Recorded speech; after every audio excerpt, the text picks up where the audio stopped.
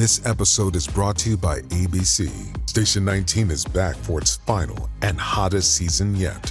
Andy finally becomes captain, and she's going to give it her all to be the best leader the station has ever seen. Will she succeed? Get ready for fiery new romances and high adrenaline rescues. Watch the Station 19 season premiere tonight at a new time, 10/9 Central on ABC, and stream on Hulu. Let me tell you about Built Bar, everybody's favorite protein bar. Well, not everybody's. The people who make other protein bars that taste like sawdust probably aren't saying, you know what my favorite bar is, even though it probably be true. It's Built Bar. If you're looking for something that is healthy, low in carbs, low in calorie, and doesn't taste like sawdust mixed with a Dow chemical plant, let me tell you, Built Bar is your bar. They've got, 9 different flavors. They're really, really good. 130 calories, 4 grams of sugar, and only 4 grams of net carbs. And you can't beat that, especially when you couple it with the taste. There's nothing like it. Built.com. Use the promo code BECK15. You're going to save 15% off your first order. Again, promo code BECK15 for 15% off at Built.com. All right, a very special Glenn Beck program where Glenn discovers that he's got a neighbor kid that's just moved in and the laughs ensue. Don't miss a very special episode next.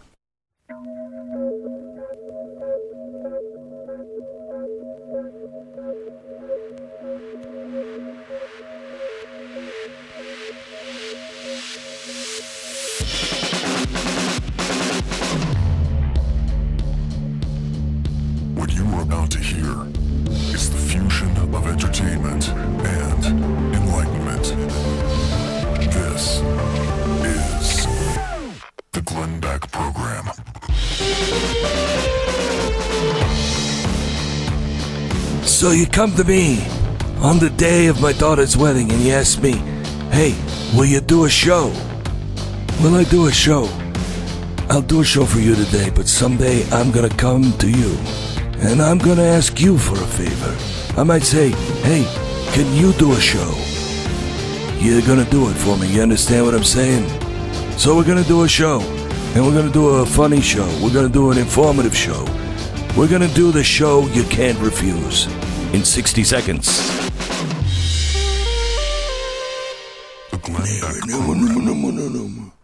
With very special guest, Joe Biden. Ice cream. We're going to ask him some very important questions like, how many scoops, Joe? There's one that the press won't ask. You know, I love hearing from people with their experiences with American financing. Listen to what David had to say. He wrote in and said, it was just as advertised. And if my screen hadn't have just doubled up all of the information, I would be able to read the rest of that. And now you won't know the rest of the story. Wait a minute. It's starting to come through. Halfway there. Nope, not going to happen.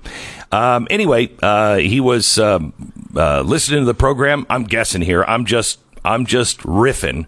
And he said, you know, what I really love is Glenn Beck. And when Glenn says stuff, I think it's so deep, so profound that I just have to do it. And so I called American Financing. And yeah, they were great. Not as great as Glenn. Yeah, they were effective and saved me money, but not as much as Glenn Beck has over the years. I'll tell you, he belongs in the Hall of Fame. Oh, here it is. It just came back on my screen. Blah, blah, blah. He said all that, I'm sure. And they reduced his interest rate and changed his 30-year fixed loan to a 20-year fixed at a lower payment. But what about me? What did I do? The whole process started on the 1st and closed on the 21st of the same month. Great job. Other people. Yada, yada, yada. Glenn, you're the best. I'm sure it says that someplace else. Anyway, American Financing is where you can find somebody that will really help you out and save you a buttload of money. Call 800-906-2440, 800-906-2440, or go to AmericanFinancing.net. American Financing, NMLS 1823334, www.nmlsconsumeraccess.org.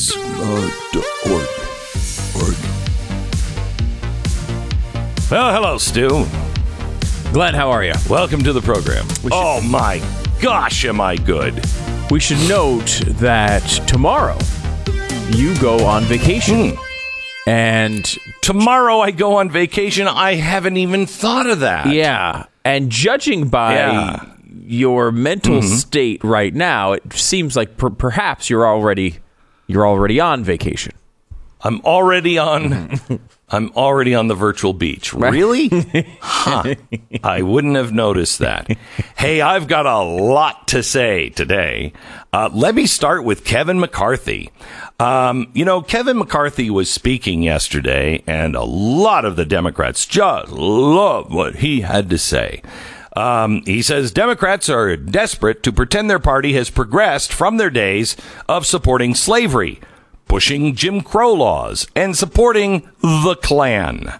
But today, the Democratic Party have simply replaced the racism of the Klan with the racism of critical race theory. Just a few years ago, Vice President Joe Biden praised Democratic Senator Robert Byrd, who was, I think, the Grand Dragon, wasn't he, Stu? Was he the Grand Dragon?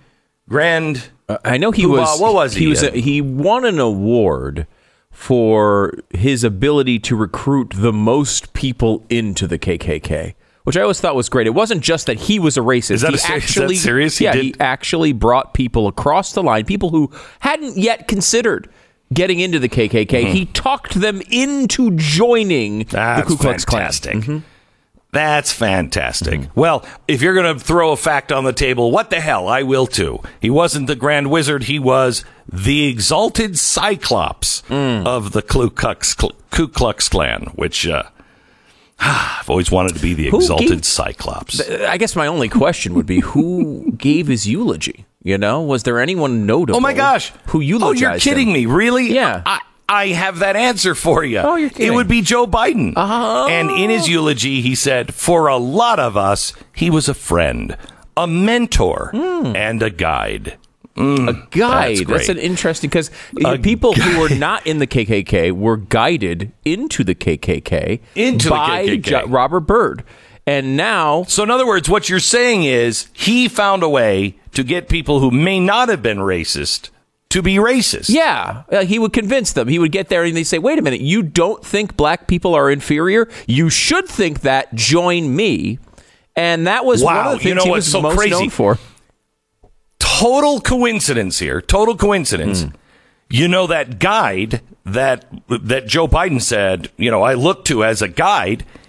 Now Joe Biden is guiding people into thinking, maybe they are racist. Maybe I am a racist. Isn't that great? And then he's segregating people, whites and blacks, which is totally different than what Robert Byrd did and all the other racists. Let me tell you something. Let me give you a couple examples. Joe Biden is taking all of the greatest racist presidents, and he is using all of their tactics. Let me give you some examples.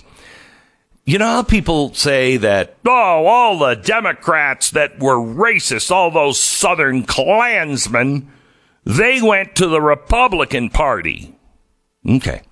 I'd like you to give me the name of one. By the way, you can use Google. Usually you're like, well, can you name 10? No, just give me one, and you can phone a friend. You can phone Google. Give me the name of one Southern racist Democrat that left the Democratic Party because of the Civil Rights Act and became a Republican.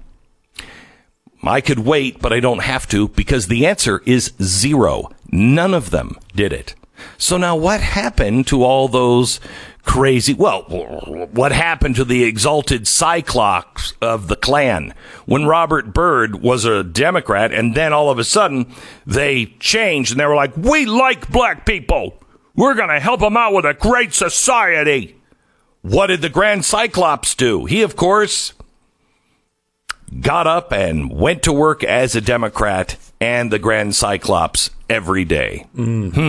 Yeah, and we should note, Glenn, that you can't summarize Robert Byrd's career just based on what he did when he was in the KKK and was recruiting people. That would be completely unfair. He eventually did leave the KKK, and years after he left, he totally changed his outlook on African Americans and race in general. And let me just give you a quote from that era, if I could. Throw down a fact on the table. Yeah, because I want people to understand it wasn't all KKK life for Robert Byrd. There was a totally different era, brother. Like after he left the KKK, he wrote a letter.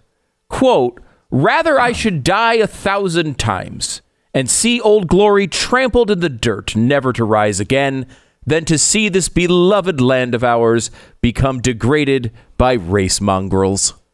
And I thought that there was such passion in that after he left the KKK, and I thought it was just I think we're all on the same race mongrel page, aren't we? Yeah. If you're in the Democratic Party, well, maybe not the some are. Same way. Yeah. Okay. So everybody says, what happened? When did the Democrats? How did the Democrats do that? How did they make the Republican Party, the one that was for the Civil Rights Act, how did they switch everything around? 100 years, about 115 years of getting along, being cool, the Republicans leading the way with marching with black people for freedom and everything else. How did they switch that in the 1960s? Well, they did it quite easily. They did it with a compliant press. They did it with saying a lie over and over and over again, and people just started to buy it. But they also switched the tables immediately after it happened, while it was still fresh in people's minds. Well, they still went, wait a minute, Johnson, you stopped the Civil Rights Act 5 years ago. What are you doing now? You still use the N-word. We know that you're a racist. What are you saying now? Well, I'm just saying what I'm saying. Now, listen to me, because this is what I'm saying. Now, what I'm saying is that I love black people and race mongers. I love them. And I'm going to care for them. I'm going to squeeze them so tight. It's because I love them so much. Some people say I'm choking them to death, but no. I just love them so much. I just go hug them. And you know what, another thing, it's those Republicans that were standing against the Civil Rights Act. I'll tell you that right now, is the Republicans. Wait a minute. It just happened. It wasn't the Republicans. It was you guys. I'm just so busy hugging you racists for saying that. I'm hugging these black people right now. Okay. What's happening? What's happening right now with the Democrats? What are they saying about defund the police? We all know that it is the Democrats that wanted to defund the police. We all know it was Republicans saying, bad idea. But what are they doing? They're coming out now and saying, it's those, I tell you what right now, it's those Republicans that wanted all them police to be shot up, burning down our cities. Wow, we stood against it. I'd like to debate this right now, but I'm so busy hugging black people right now, just hugging them so hard. It's the same thing. What did Woodrow Wilson do? Woodrow Wilson did two things that stand out to me. He sent out squads that were propaganda squads. They were called Minutemen. And they would go into parks and they would shout down anybody that was saying anything different. And then they would tell you what the administration was doing. Well, those Minutemen squads are now on cable news. And they're louder than anybody else. And they're just telling you the way it is. And the way it was Marxism. It was socialism. It was early 20th century progressivism. It was eugenics. It was, we can build a better person through science. All of the same stuff is going on. Oh, the other thing he did, he also tapped the phone lines and monitored all of the mail using the U.S. Postal Service to go through people's mail, to go through and listen to their phone calls and conversations, because he deemed them to be extremist. But he also did it to his own people. He did it to Congress. He did it to elected officials. He wanted to hear what the elected officials were saying to the press. He wanted to know what the press was saying. Now, does that sound familiar? Nothing has changed. He is Woodrow Wilson. This is Woodrow Wilson's dream. He's Woodrow Wilson the last year when Woodrow Wilson was like,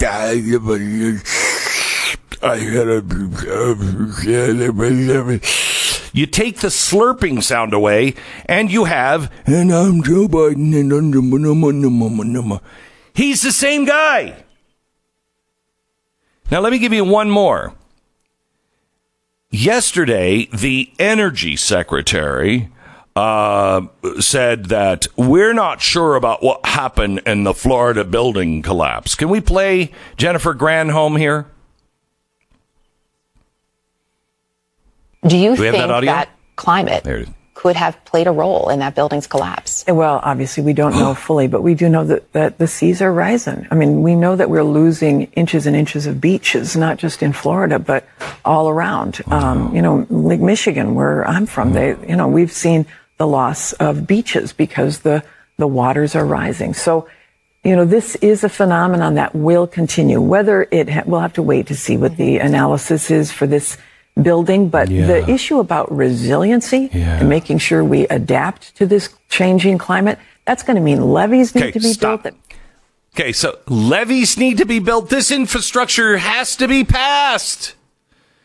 Now, let me take you back in history with Woodrow Wilson.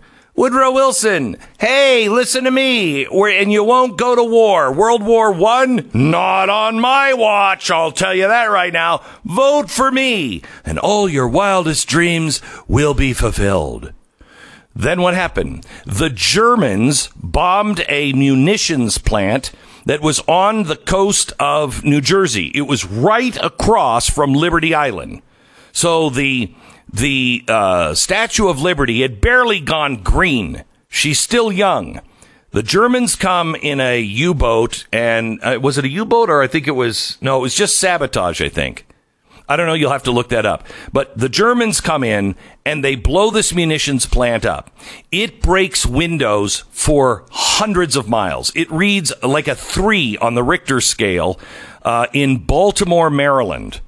All right. It pierces the chest of the Statue of Liberty. It cracks the arm. That's why you can't go up into the Statue of Liberty, because of this huge terrorist attack that you've never heard of. Now, why haven't you heard about Black Tom? You haven't heard about Black Tom because Woodrow Wilson couldn't let it be known that that was a foreign terrorist attack, because he needed to be elected. So what did he do? He flipped it around and used it for his purpose.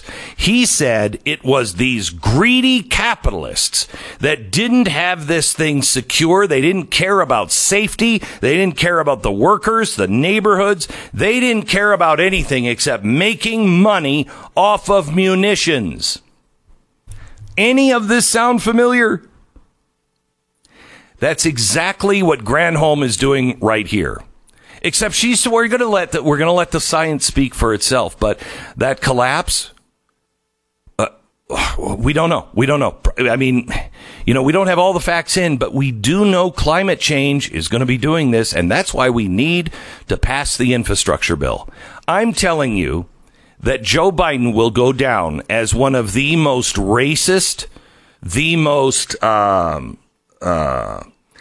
the biggest propagandist since Woodrow Wilson. Woodrow Wilson wanted to change things fundamentally, and he did. And now Joe Biden is finishing the job. Not on my watch. Not on the day of my daughter's wedding. You know what I'm saying? Oh, no, you're not asking me for that favor today. Okay, here we go with Patriot Mobile. We all have to hang together, or as Franklin said, we'll hang separately. Patriot Mobile is on our side. They're the only Christian conservative mobile phone company out there. My gosh, can you imagine Verizon saying, and we're a Christian conservative phone company? They'd burst into flames. They would set themselves on fire before they would say that. They want nothing to do with Christian conservatives. So why are we paying them every month when you can get the same service? In fact, I think better. They have bigger coverage. They have the best coverage than anybody else. They have the number one team for customer service on the phone. Number one, voted number one. And you're going to save money. Oh, and here's an idea. They're on your side. Please stick together, or we'll stick separately. Go to patriotmobile.com/Beck right now. patriotmobile.com/Beck, or call 972-PATRIOT. All right, 10 seconds, station ID.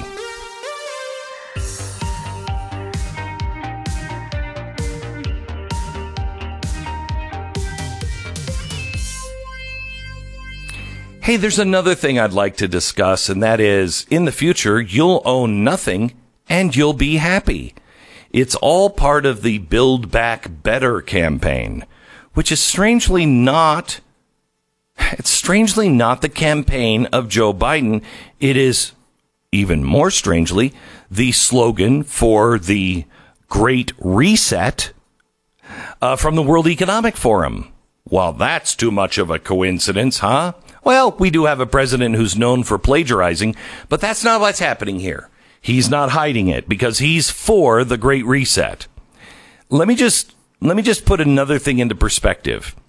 Housing prices are going through the roof. It's not going to last. It's not going to last. So who's on the hook for this? You'd say the banks, but it's not. It's the Federal Reserve and the U.S. government.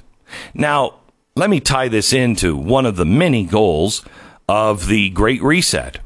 Many people are, I'm quoting, many people are already comfortable and busy renting things like cars, tools, apartments. So this has become a normal way to live. It's easy to argue that shared commodities save resources. You'll own nothing and you'll like it. By the way, they don't say no one will own anything. Notice that? See, communists say the people will own everything. The people will own it. That's a lie.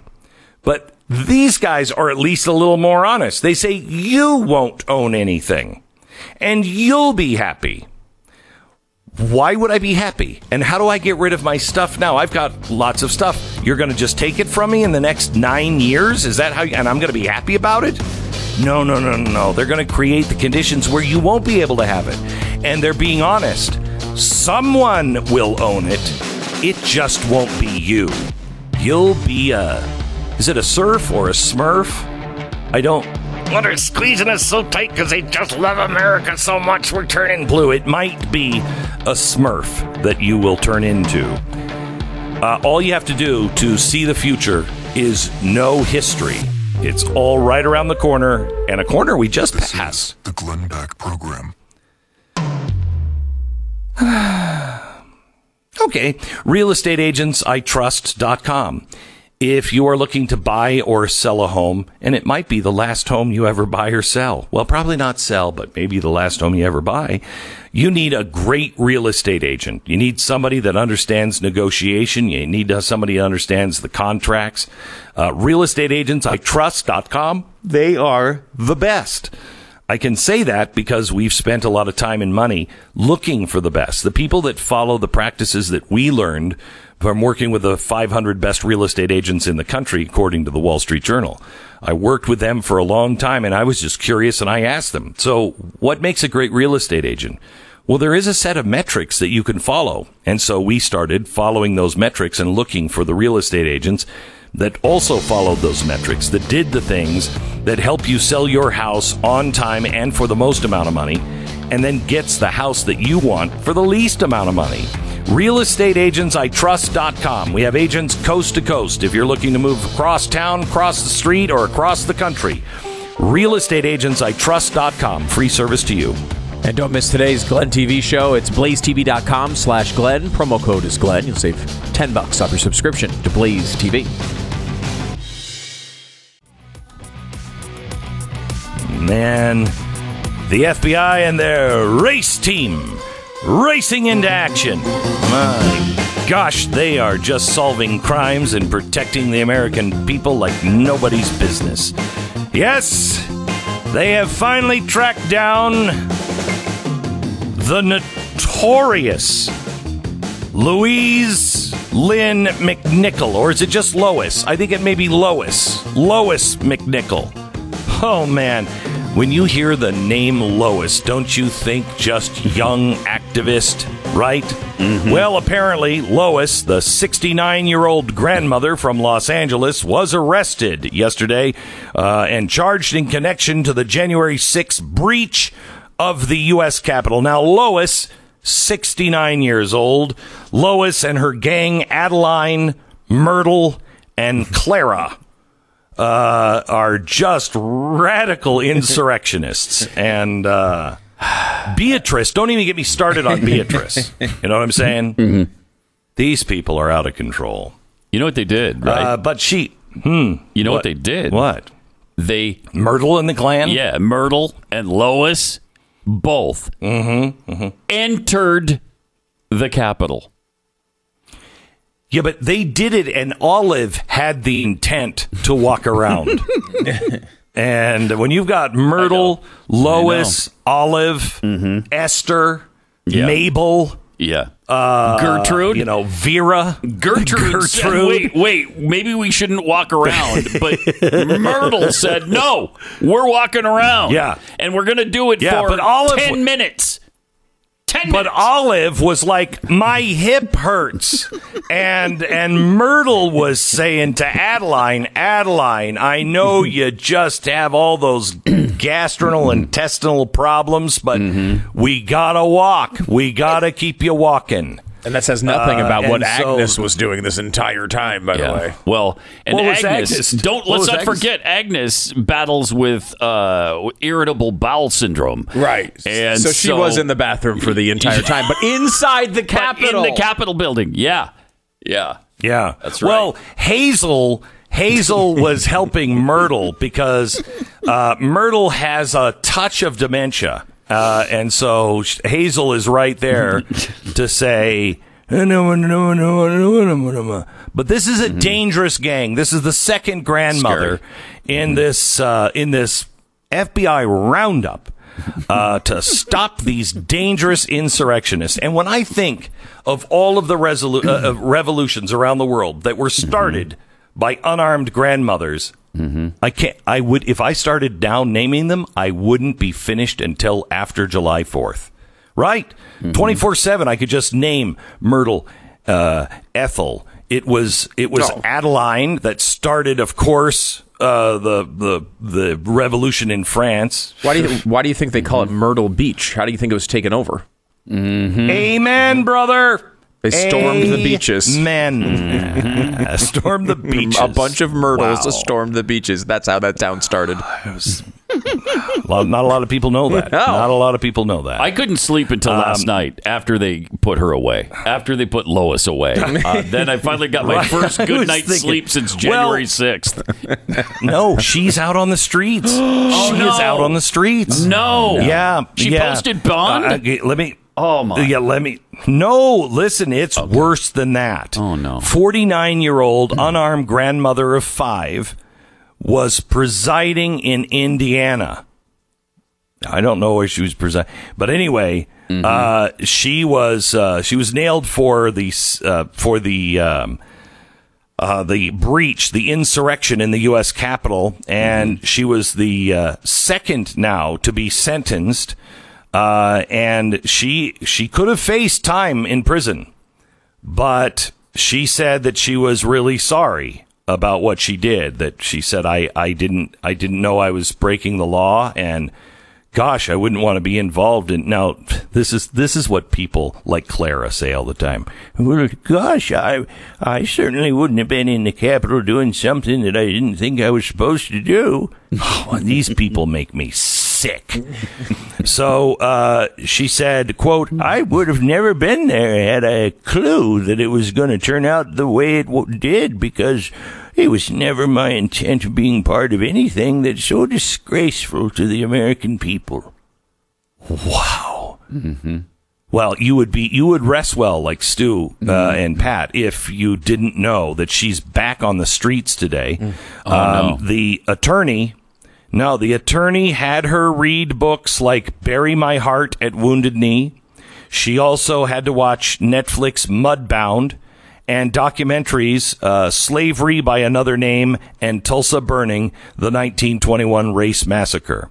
And that was part of the deal that she could go free. What? I hadn't read that part of it. Is that true? They had her watch the Tulsa riot thing? Bury My Heart at Wounded Knee. Okay. Netflix Mudbound, documentary Slavery by Another Name, and Tulsa Burning, the 1921 Race Massacre. What are you talking about? That have to do with anything? What did that have to do with the January 6th incident? Oh my gosh, Stu, I'm not going to be able to sleep at night knowing that Pat is free. He's free to gather now with Olive. Yeah. And Hermina. Mm-hmm. Oh, my gosh. Well, we only brought him on the air today knowing that behind him, the forces are gathering to put him in prison. He's not facing the door, so they can kind of walk in as a giant squad and arrest Pat and haul him off so that we can get good night's sleep because of his obvious support of the January 6th incident. By the way, Pat, how many grandchildren do you have now? How are they doing? I have 10. How are they doing? I have 10. You have 10 10 grandchildren. Yeah. Mm-hmm. Makes him a danger already. The day he gets a walker, look out, America. Yep. Look out. Yep. Now, I want to just share with you. Yesterday, the Secret Service had to arrest dozens of youth, and there's no problem. These guys. 500 people blocked every entrance to the White House. They demanded a fully funded civilian climate corps be put back into the infrastructure bill. They marched to the White House, blocked the entrances, send a message to Biden that no climate, no deal. They want that human infrastructure in there, the free college, free universal child care. And AOC was there. She was among the attendees, telling the crowd that politicians can't break this promise to us anymore. They're setting up a world where they don't have to live in it. That's why this matters. That's why we fight. And as a result of your hard work, we have folks in the Senate. We have folks in the House, not just me. Not just like they say, a tiny group of the squad. We have critical mass of people saying, no climate, no deal. So they were arrested. Some of those were arrested, but they were just given a glass of warm milk and sent home. Their parents were called, and they said, hey, we appreciate the activism that these kids are learning in school, and we're proud of them. So they'll probably be back. And it's weird. This is a Soros group. This is the Sunrise Movement. And the Sunrise Movement is a radical environmentalist group funded by George Soros. Now, what did Ethel and Lois and Myrtle and Olive do, Pat? Well, I mean, really, what did they do? What was the worst thing that you remember from, besides, people being shot? Mm-hmm. Not the people that were protesting. Right. They were the ones shot, but the ones doing the shooting were the Capitol Police. One of the worst images that I saw was they took over Nancy Pelosi's office. Yes. Put their feet up on the desk. Right. Okay. Really disgraceful. Yeah. Not an insurrection, but really disgraceful. Yes. What's weird? The Sunrise Movement, November 30th, 2018, 51 people took her office and camped out in her office, and 51 people were arrested from the Sunrise Movement doing the same thing, which is weird that we haven't really heard of that. Yeah, that didn't seem like a day that almost ended our democracy, did it? Nobody's saying that. Was it November of 2018? Our democracy nearly came to an end, and we don't even talk about it because the exact same thing happened on that day. in Nancy Pelosi's office. Of course, I don't know that anybody carried her podium out of the House. We're exaggerating a little bit here. I don't think any of the Loises did the really bad things that happened in the Capitol. I mean, look, there's video of people assaulting police officers, and that is never going to be okay. But there are a lot of people who, I mean, look. But why aren't they leading with this? Why are they arresting and harassing the grandmothers? Right. Yeah. It's ridiculous. Look, if this is all they have, right? If at the end of the day they're not arresting the people, and there were some, it was a minority of the crowd, though, and this is that always gets left out. It's a small minority of the crowd who did the really bad things there. There were people who just sort of wandered in, should have known better, probably.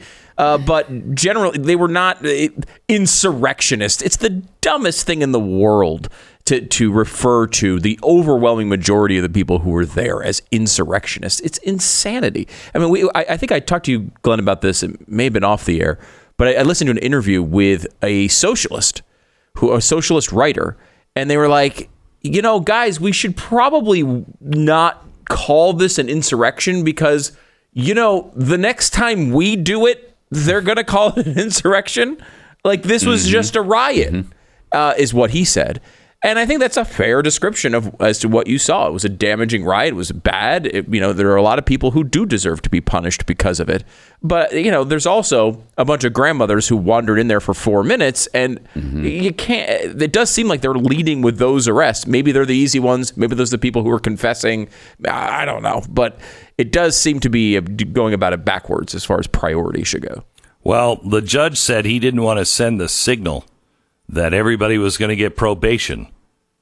Just that Lois and the other grandmother, they came in and said, well, I would have never had anything to do with it. It was like that. And read those books and watched the documentaries. So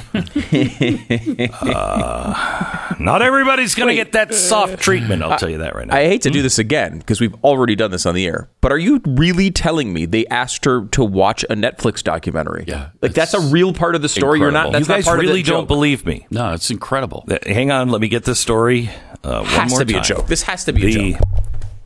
Nope. Here it is. The unarmed grandmother, blah, blah, blah, Capitol building. She was there for 10 minutes, according to the court documents.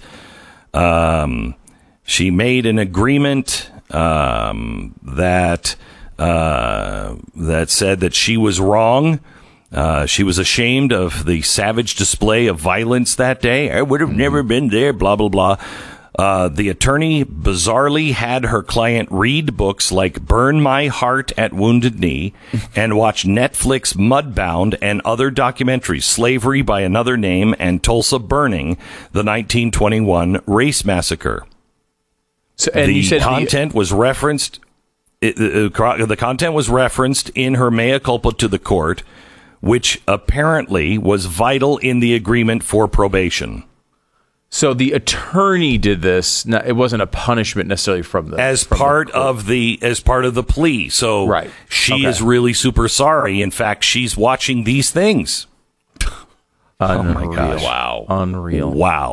Wow! Welcome to America. All right, let's take a quick break. Tell you about MyPillow. I'm a guy who appreciates the value of a good night's sleep, and ever since I started getting products from Mike Lindell, a good night's sleep are just about the only kind I have anymore. You know, it's amazing. I don't notice that my wife snores anymore, and she would say, "God forbid I do not snore." But I don't really notice that anymore because I'm asleep really before she even gets to bed. She'll coming into the bedroom and she'll be talking to me. Okay, well, now what's it? I don't know why she sounds like that when she clearly sounds like. Anyway, I'm asleep, and that's because of the great Dream Sheets, the really great pillow that honestly I would have never bought if I would have bought it in a store. It has a 60-day money-back guarantee.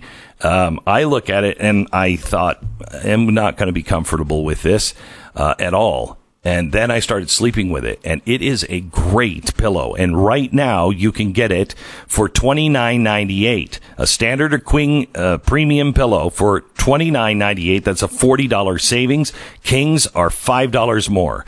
Enter the promo code BECK or call Excuse me, 800-966-3117 for the great radio specials. It's 800-966-3117, promo code Beck, mypillow.com.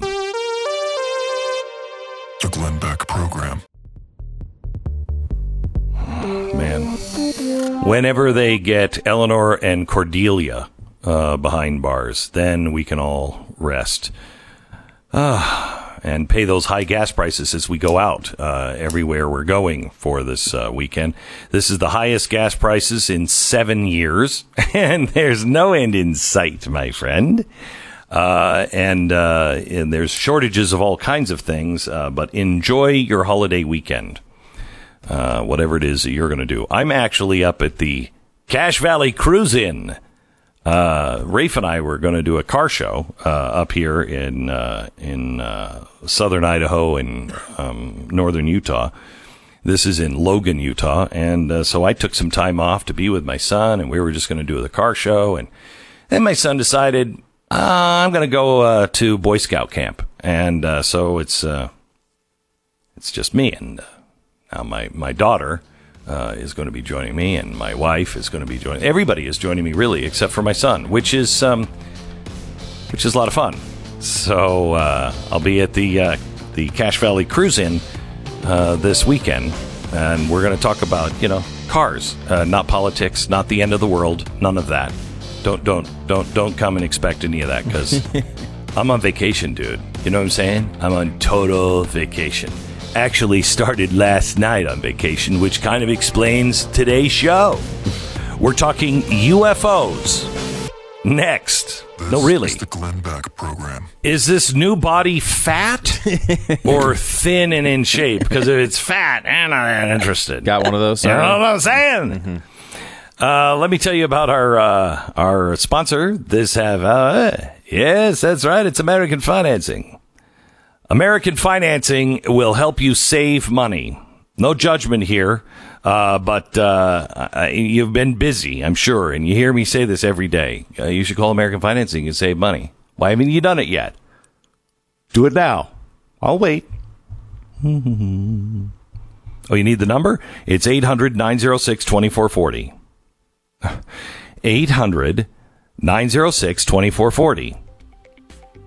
Well, why didn't you say that in the first place? Check them out online then? Fine. AmericanFinancing.net. AmericanFinancing.net. Go there now. Save a buttload of money. All right. Back with hour number 2 of this extravaganza. Next.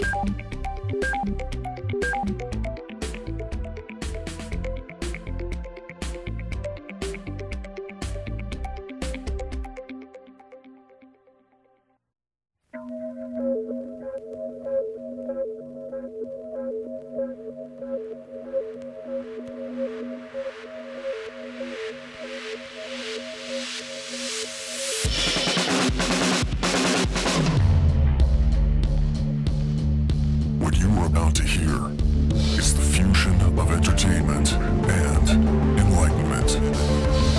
This is the Glenn Beck Program.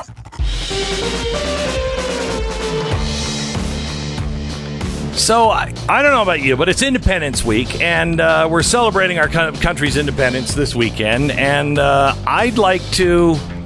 Well, there's 2 ways for me to feel optimistic.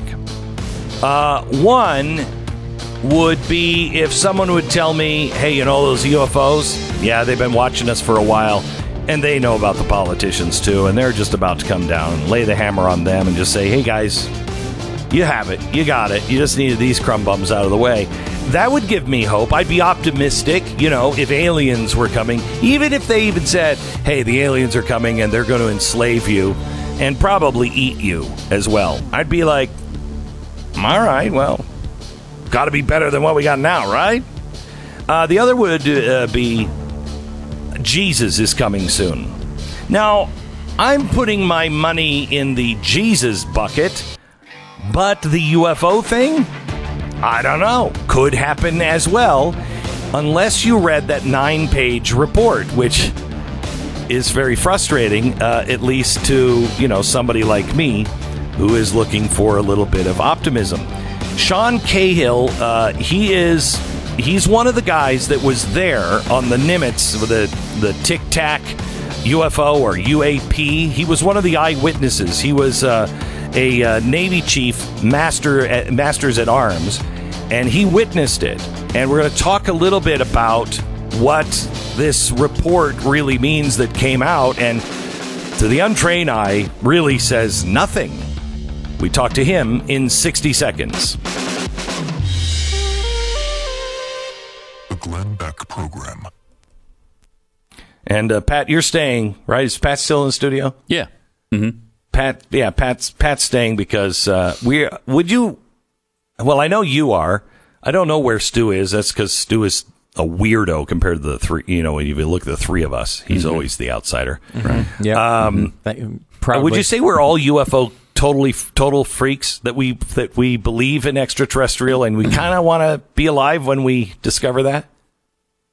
I know I do. I don't know about Stu. I do too. Stu? I don't know. I'm interested in what the actual truth is. Mm-hmm. You know, I wouldn't say I'm a UFO fanatic. That's not. I don't sit around researching. Well, UFOs no. I mean, I'm not wearing a tinfoil hat because, I mean, tinfoil obviously can be used to fry our brains. It's a conductive material. Why would you wear a tinfoil hat? So I'm not wearing the tinfoil hat. Yes, thank you. You know, I'm not one of those that, go to the conventions and I'm like, I'm telling you right now, I had an anal probe. I don't know. But I am interested lately on what's happening. We'll get into that here in a second. First, let me tell you about VidAngel. Pat has been on the VidAngel bandwagon forever. Pretty long time since they started.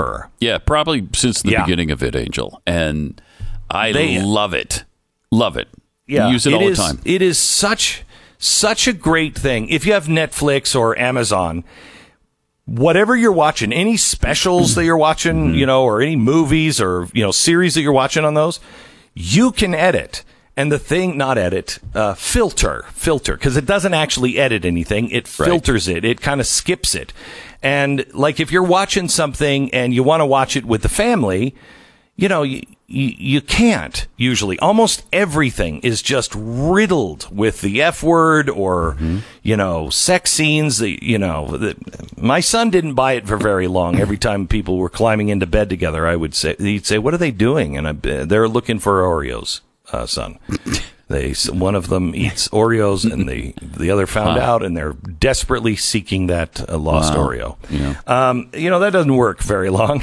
But with VidAngel, you can skip all of these things and you decide how much to skip.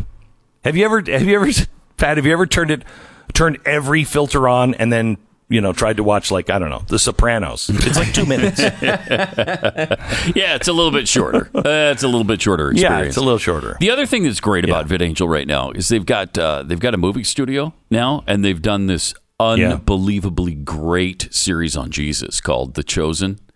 It's The Chosen is fantastic. The best Jesus series I've ever seen. It's awesome.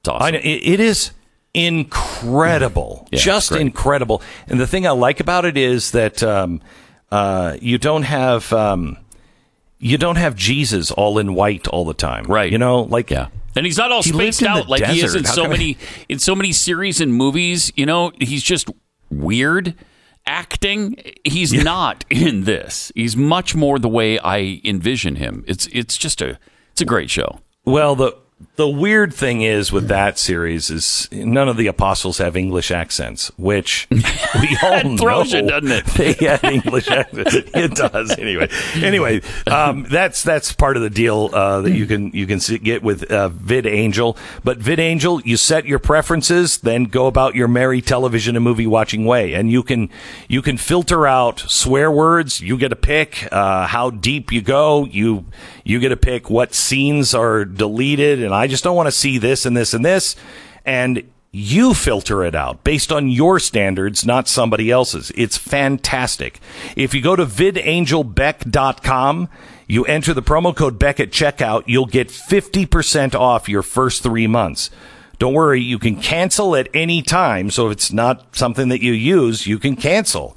VidAngel, use the promo code Beck at checkout and you'll get 50% off your first 3 months. The best thing about VidAngel is you can start saying yes when your kids say, I want to watch this show. Okay, let's watch it. And you just filter out all the stuff that is objectionable to you in your household. It's great. It's vidangelbeck.com.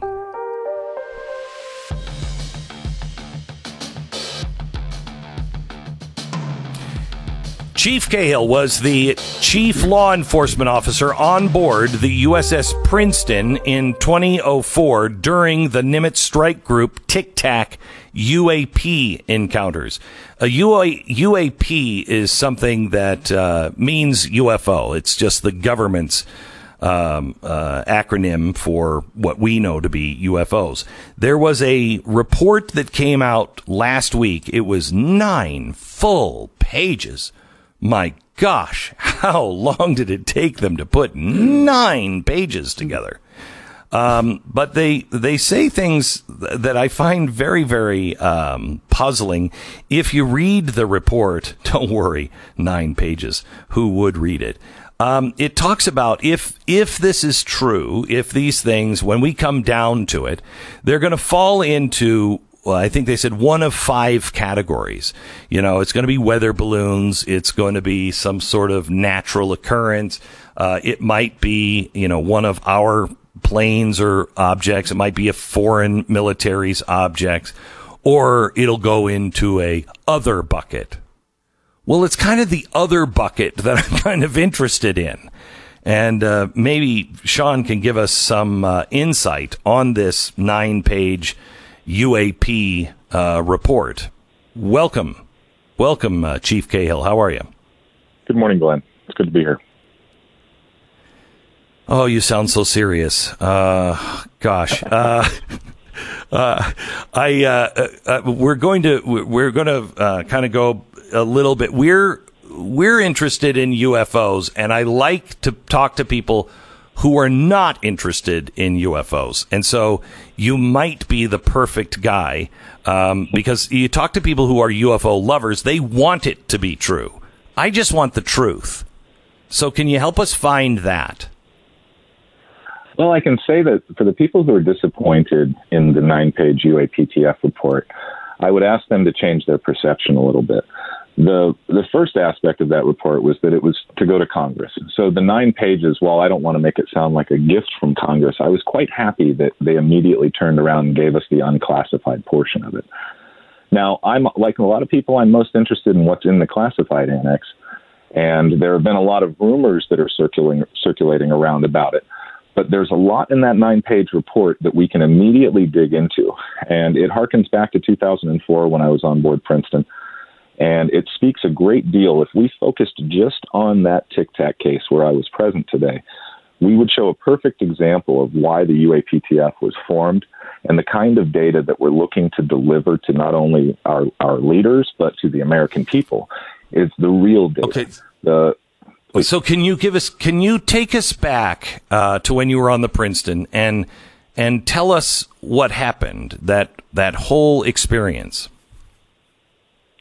Yes, in 2004, when I was stationed on board Princeton as the chief law enforcement officer, what we call the chief master at arms in the Navy, I helped coordinate ship's movements over a period of days with Senior Chief Kevin Day down in the Combat Information Center.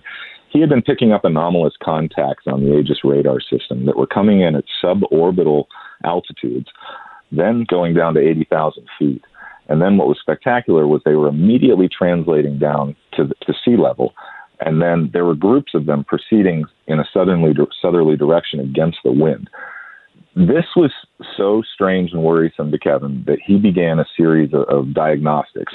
He and a radar tech named Kevin Voorhees both rebooted the system numerous times. They double-checked everything, triple-checked, and finally Kevin went to our captain and said, "Sir, I'm pretty sure that we have real contacts, that these are not ghosts in the system based on the upgrade." And because we were the Wait. Let me just make sure that I have this right. So these objects were up almost to outer space, but in our atmosphere. They came down to 80,000 feet. I guess that's unusual because, I mean, how many things are up suborbital? And then it went down to sea level. This is highly unusual? Well, it's highly unusual, and it's frankly impossible for most of our vehicles that aren't ballistic weapon systems, because to deorbit a craft requires a certain specific set of maneuvers to re-enter the atmosphere. So not only were these appearing beyond where the Aegis radar system could pick them up, they were in space. They were then translating down to an altitude that even our best aircraft don't operate very well at. Okay, so wait. So when we enter, we have that blackout period where, you know, we're really kind of on fire when we're coming back down in. Mm-hmm. So they didn't enter the same way. They didn't experience those things. Well, at the time we hadn't yet heard of what were called the 5 observables that came out of a program called ATIP that Luis Elizondo ran. But what we did witness was what was called hypersonic velocity and instantaneous acceleration. Those are 2 of the 5 observables, and they're 2 means of action that we have 0 craft in our arsenal that can do that. So there was nothing about this that matched anything that we understood. And then to have them immediately go to sea level and then kind of make a lazy flight southward, almost as if they were a flock of balloons. This is one of the things that gets the debunkers into it, because they like to cherry pick and say that there were 20 or 30 different things happening at once that conflated to confuse the military that there were UFOs. But that's not the case. Kevin sent a sortie of F-18s out to the area where the radar was picking them up. We were the air defense commander, so our captain had that authority to order that. And Commander David Fravor and his wingman pilot, Lieutenant Commander Alex Dietrich, made their way out to this area, and they observed an area of water that they said it was roiling, and it was approximately the size of a 737 aircraft, and around it were these tic-tac-shaped objects that were matte white in color, approximately 30 feet long, with no control surfaces, no means of propulsion, no markings whatsoever, and they were darting around instantaneously like ping pong balls. So wait, let me see if I understand this. So there's some big object the size of a 737, and these ping pong balls, these Tic Tacs, are circling it. So are they, speculation here, part of propulsion or something, or are they separate aircraft or whatever it is? I hesitate to speculate, but if I were to speculate immediately, I think one of the feelings was that they were either observing this area of water or they were tending to something that was in the water. I can say that I've participated in follow-on investigations with Lou Elizondo down in Mexico, in Ensenada, and off of Guadalupe Island, where the Tic Tacs were witnessed going into the water. And the folks we spoke to down there see these all the time.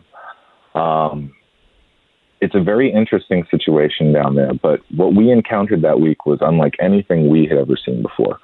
Towards the end of the exercise, after the night that the pilots returned with the gun camera footage, before we had seen it on board Princeton, I was out on the port side bridge wing with the port watch, the port watch, at approximately 45 degrees up in the sky at 2,000 feet off the port bow. I saw 5 to 7 lights in a completely clear and cloudless sky. It was about 10 o'clock at night. And these 5 to 7 lights all moved towards the center of the circle of the center of their formation that they were in, and each instantaneously disappeared. I say that they blinked out, but they didn't show any kind of movement or propulsion. This action completely matched what we were seeing on radar and completely matched what the pilots returned with on the gun camera footage. The next morning, when myself and the other chief petty officers in the chief's mess witnessed that video, we were astonished. We knew that immediately what we were looking at. We had the chain of emails that came with it, where the operations officers on the ships were immediately debunking everything. We know what birds look like at sea. We know what balloons look like. We know what other aircraft look like. We know what the lighting configurations are. These things did stuff that we just can't do. And we had the electro-optical data, the eyewitness testimony, and the infrared data to tell us about it, not to mention the radar data. Okay, stand by for just a second. We're going to take a 1-minute break and then be back on this. I have some follow-up questions just on that. First, let me tell you about Norman. He wrote in about his experience dealing with American financing. He said, I was really nervous to start the process. It was my first refi, and I thought it'd be a miserable experience to get everything I needed together and submitted. Tony, who is from American Finance, said, don't worry about it. Everything's going to go smoothly. Sure enough, he and his team really made it a pleasant experience. This is what Norman wrote. They required much less than I expected. It took less time than I expected. Thanks to Tony and Chelsea and Katie and Kenya. Thank you for all that you've done. And Glenn, thanks for the referral. Norman, you are more than welcome. Nothing makes me happier than people who are getting their financial house in order and finding that American Financing, a group that I've testified for, and I've been giving my testimonials for over 10 years now, that people are finding it and finding it to be true. What I say, they work for you, not for the banks, and they will help you, and it's not that much of a hassle.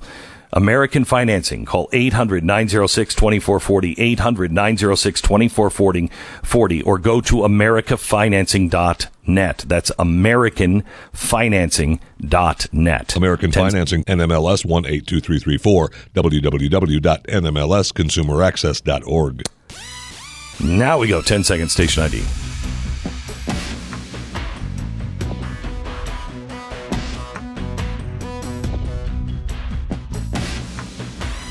The man we're talking to is Chief Cahill. He served the United States Navy from 1995 to 2015. He was entrusted with critical missions spanning anti-terrorism, anti-piracy, interrogation, and investigations. He was on the USS Princeton and one of the many eyewitnesses to a series of what they call UFO encounters. Today, he works closely with former U.S. government leadership and UAP-related program managers.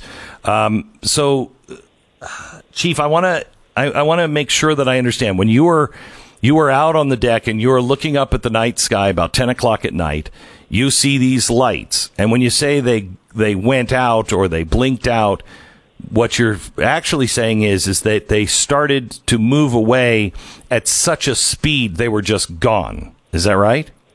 That's what we speculate. And if we had the radar data to show that moment in time, I believe that's what the radar data would show. Unfortunately, this is where the water gets muddy. That evening, it's reported that plainclothes officers arrived on board Nimitz and arrived on board Princeton and confiscated the radar data. As of right now, I don't know who that was.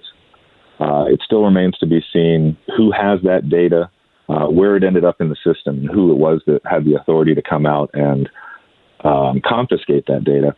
A lot of people have asked me, as the Chief Master at Arms, wouldn't you have been aware of who was coming and going from the ship? And unfortunately, no, I wasn't the bag checker or security guy for the oncoming helicopters. That was handled, via our a system of logistics that moves between our ships. So I wouldn't have had to be told about that. So how did the chain of command handle all of this? Were they surprised? Were they freaked out? Did they report it to the Pentagon? What happens when you see something like this?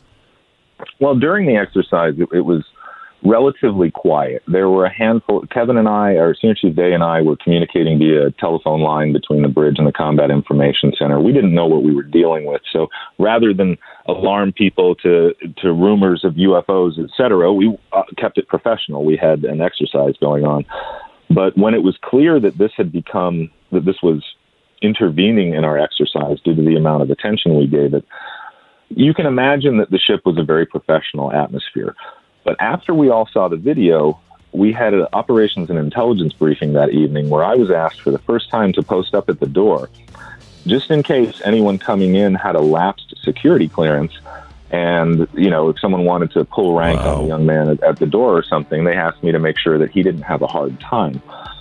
We turned a couple of people away whose clearances had lapsed. But then when we got into our intelligence briefing, there was... Wait. I got a break. Tell me about that, what happened in the briefing next. This is the Glenn Beck Program. Just when we're getting to something good, I have to stop and tell you about something even better. AMAC.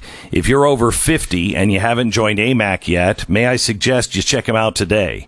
Do your homework before you commit to anything. I always tell you that. Don't believe me. Believe yourself. You can only own the things that you have found really yourself to be true. So, if you're looking for benefits like life insurance and travel discounts, AMAC is for you. If you like serious advocacy that pushes against the ultra-left legislation that is going through Washington, on your behalf, then AMAC is right for you. If you like a source of uncensored information that you can trust, complete with newsletters, videos, podcasts, fresh website content, and a bi-monthly magazine, then AMAC is right for you. Over 250,000 AMAC members have directly participated in AMAC's outreach campaigns to Congress, and believe me, they are hearing your voice. AMAC. Go join for the advocacy, the benefits, and the information. But join because America needs us to stand together. amac.us/Beck.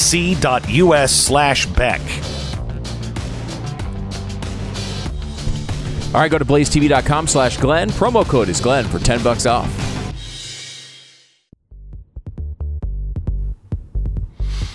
We are talking to retired U.S. Navy Chief Masters at Arms, Sean Cahill. He was part of the Nimitz Tic Tac UAP eyewitnesses. He was there, and he just described going in for a briefing, and he had to post somebody at the door to make sure that nobody was trying to pull rank to get into this top secret meeting.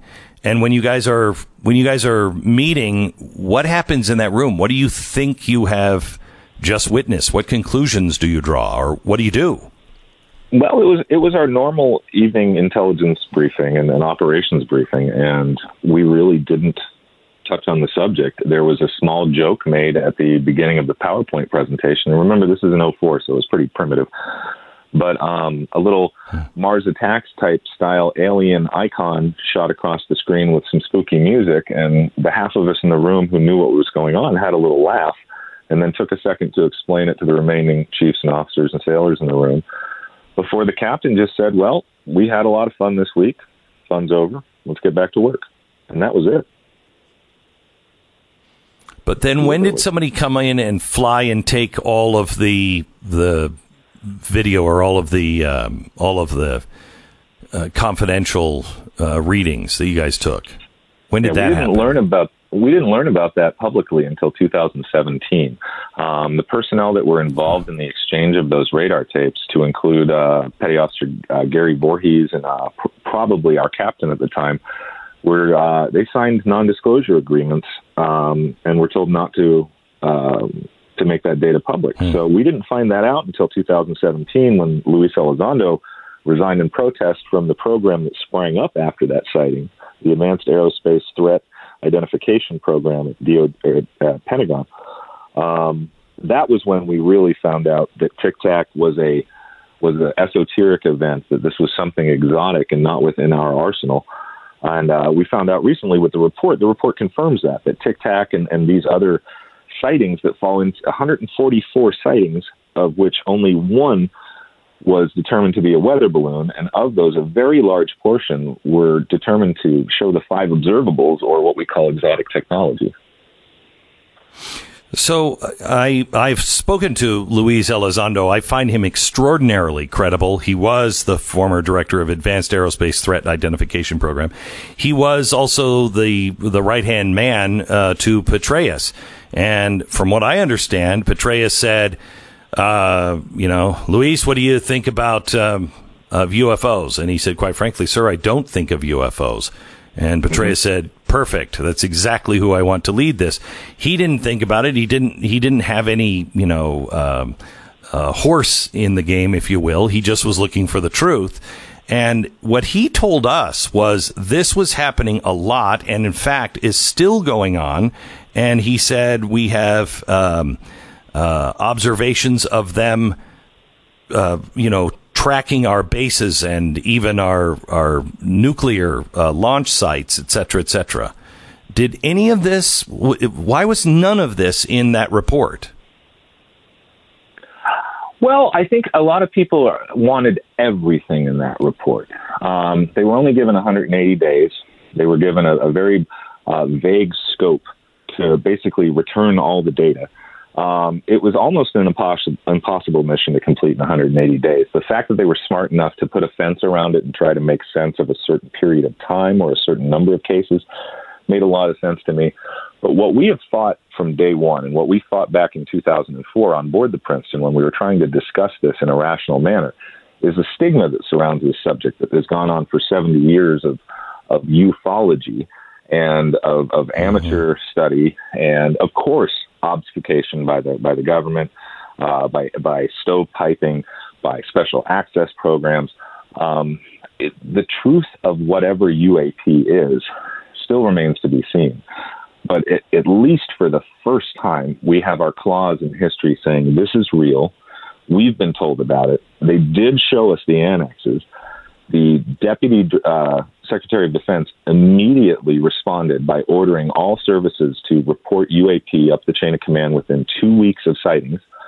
And there's a lot of talk about establishing a permanent entity that will act as a clearinghouse with the past data and future data to ensure that the American people and then the world get a good understanding of what this is without revealing our weapon systems and electrical optical systems that keep us safe. So Louise told me that, we're tracking them and they're doing things that there is no way a country has developed this kind of technology because it couldn't be isolated. It's so far ahead of its time that it would affect other things in the society. So we've ruled out, I know that we've ruled out in this report that it is, American technology. Do you believe that this is not some secret thing that we've got going on? I'm pretty pragmatic when it comes to that. I think most of us would look at this and say, if it has been studied for 70 years, of course, some aspect of the government or military is probably doing some kind of testing to understand this and probably trying to mimic the technology.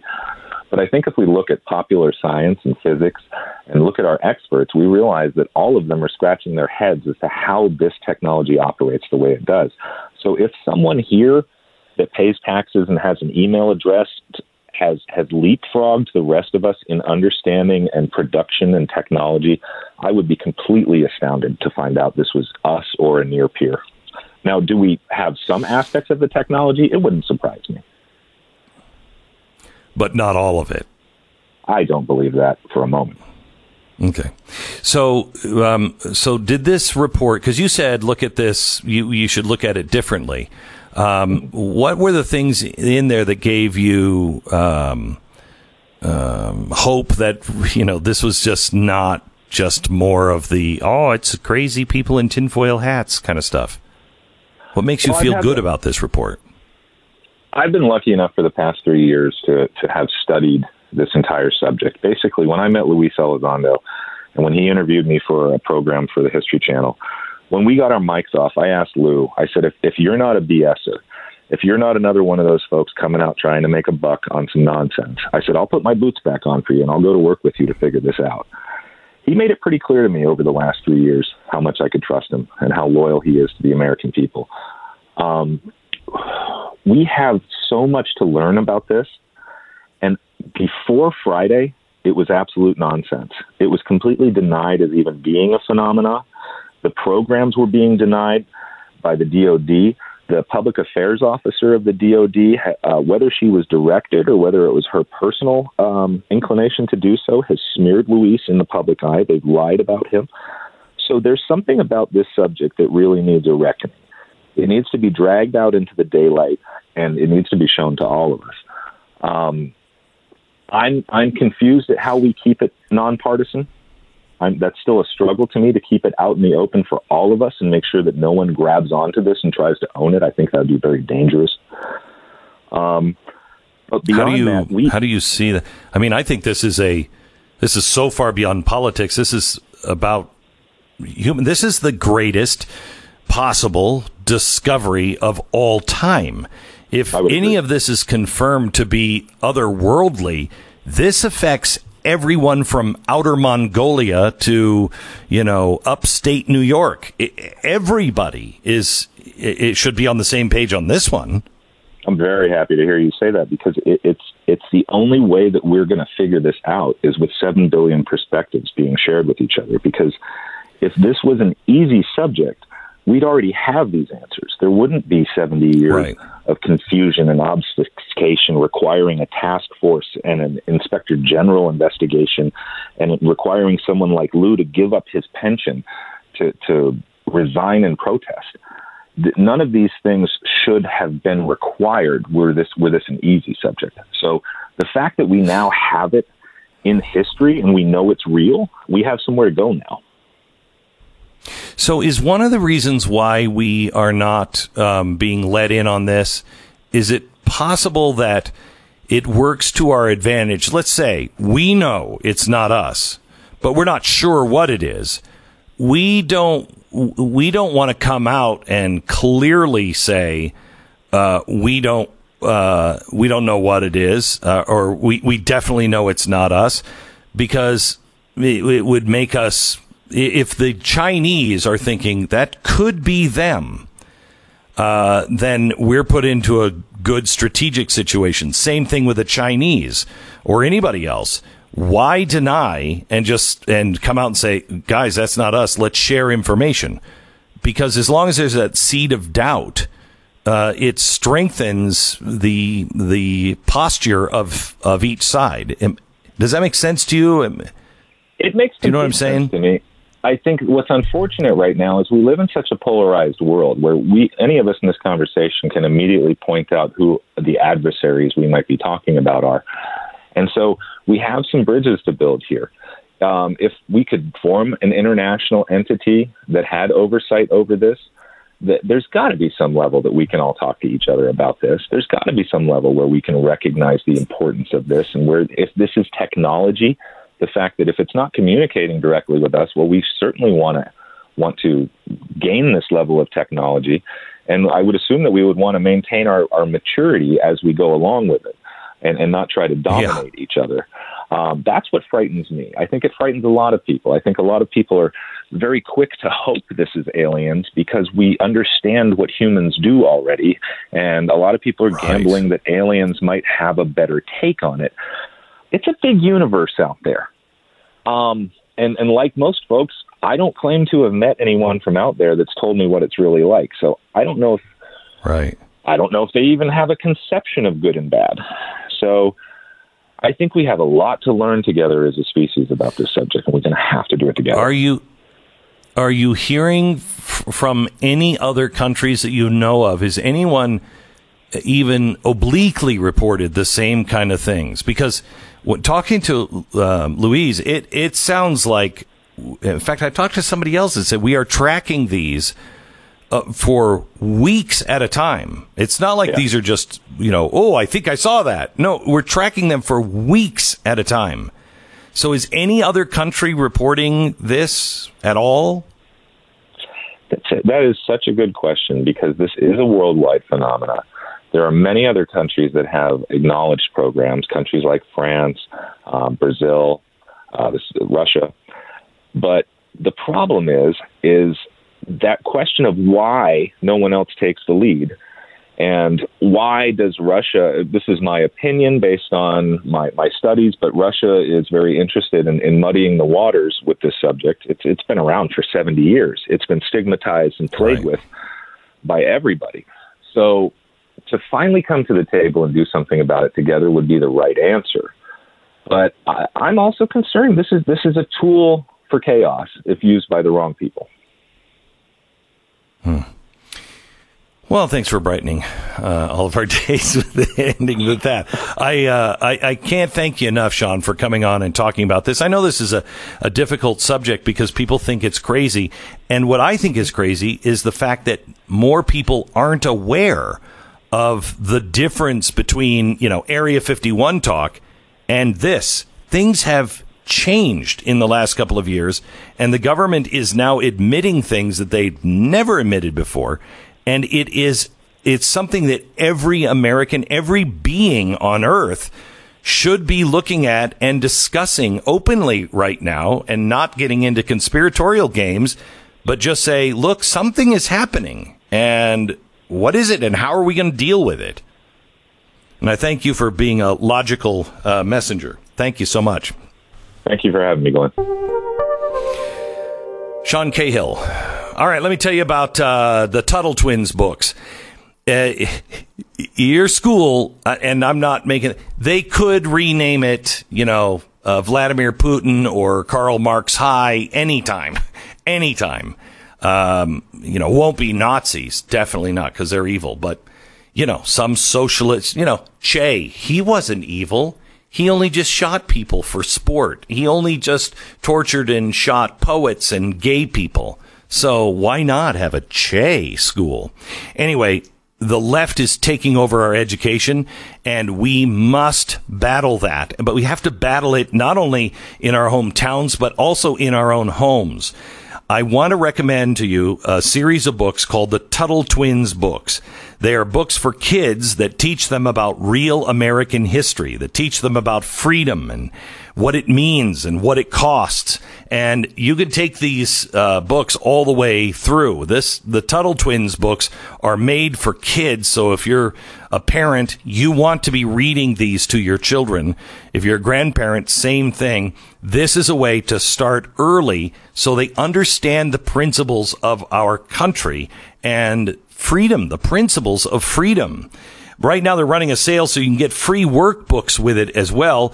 Don't let the left cancel these books. Don't let the left cancel our history, which indeed will cancel our future. Make sure you get them for your family right now. Go to TuttleTwinsBeck.com. That's TuttleTwinsBeck.com. You are listening to the Glenn Beck Program.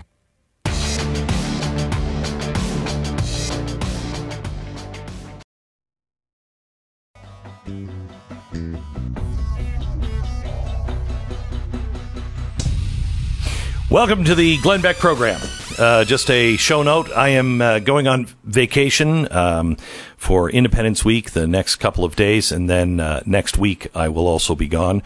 When we come back, we have a slew of things that we are working on. Tonight we're doing a program on the Green New Steel. What this means to our electricity. They're talking about putting charging stations in all rural and poor communities. You're gonna put Tesla charging stations in low-income communities. I think that's what needs to be done. I think everyone with common sense says, we're having problems with climate change because the poor people just won't buy Teslas. If we get more poor people buying Teslas, well, then the world would be fixed. That's how out of control it is. Tonight, you'll see the full effect. This is the Glenn Beck Program. So on Monday night, Tucker Carlson said that the NSA, a whistleblower, tipped him off that the NSA is reading his emails to try to figure out where he's going next, what's going to be happening. People immediately started, saying that he wears a tinfoil hat. I don't know how you don't have the default position that, of course, the United States government is doing that. Of course they are. Sure, they weren't monitoring in eavesdropping on Donald Trump and his campaign. Remember that? No, we're not. Then we found out, yes, you are. Well, we did it under a FISA court. Yeah, but the FBI had somebody in their midst that knowingly changed that evidence from a positive to a negative. So you lied to the FISA court about it, and then you did nothing to this guy. Oh, you gave him a suspension. Oh, well, that's sure going to help strengthen that First Amendment and the right to privacy. Oh, my gosh. Now the NSA has responded. I have the response to Tucker from Monday night from the NSA, And I have somebody who I think knows a thing or two about this, Sharyl Attkisson. She joins us in 60 seconds. The Glenn Beck Program.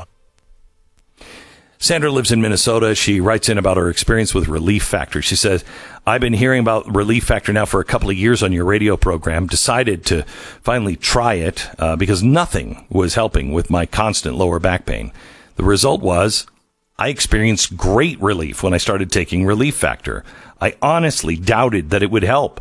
But with the 3-week quick start being available, I decided, what do I have to lose? I'm so glad I did. I feel like a new person. Thank you so much for recommending it. Sandra, I am so glad that you have that lower back pain gone through Relief Factor. You want to get rid of the rest of that lower pain.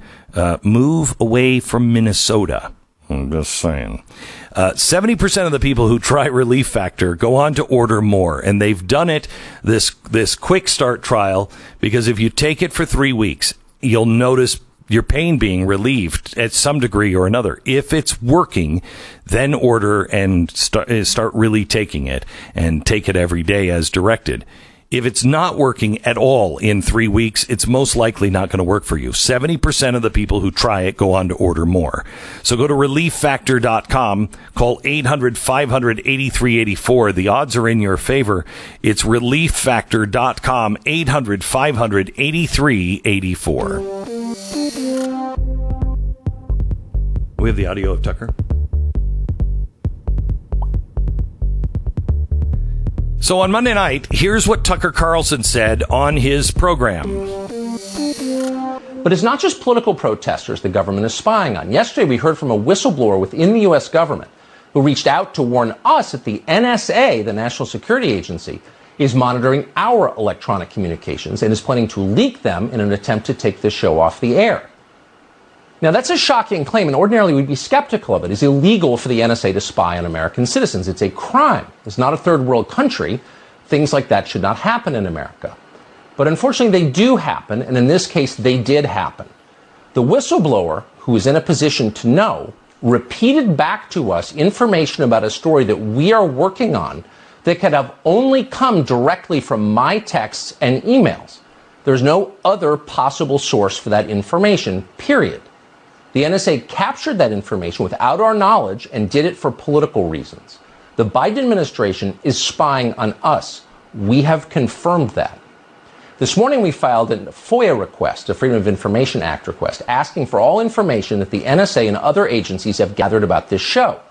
We did it mostly as a formality. We've also contacted the press office at both NSA and the FBI. We don't expect to hear much back. That's the way that usually goes.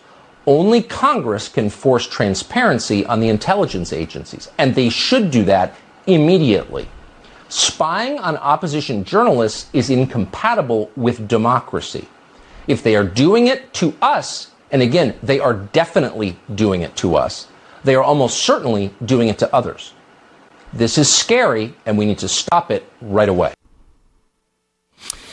Now, the NSA has responded on June 28, 2021. Tucker Carlson alleged the National Security Agency has been monitoring our electronic communication and is planning to leak them in an attempt to take this show off the air. This allegation is untrue. Now, listen to this. Tucker Carlson has never been an intelligence target of the agency, and the NSA has never had any plans to try to take his program off the air. NSA has a foreign intelligence mission. We target foreign powers to generate insights on foreign activities that could harm the United States, with limited exceptions, e.g., an emergency. NSA may not target a U.S. citizen without a court order that explicitly authorizes targeting.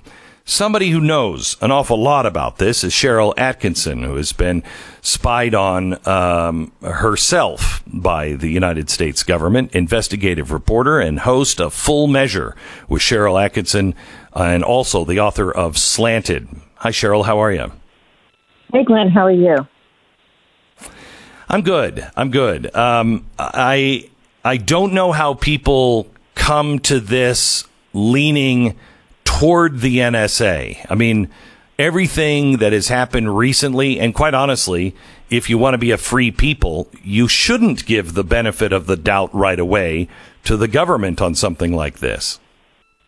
What do you think's happening? I've tracked the proven instances. These are just the ones that have been reported publicly through documentation, actually for decades, but starting in the 2009 time period, we know the government was proven to have spied on members of Congress, their staff, journalists. We know that intelligence officials gave false information on these questions when they testified to Congress. So again, like you say, the default position should be, we know this is being done and has been done. And if they can prove otherwise or are upfront and forthright with their information, perhaps we could listen to that, but they never are. Yeah. We know that they have the ability to capture all communications in the United States. We know that they do capture all communications, but they say it's just on the meta level. However, if you're wanting to target somebody, it's not that hard to do it. And the NSA says, unless it's an emergency.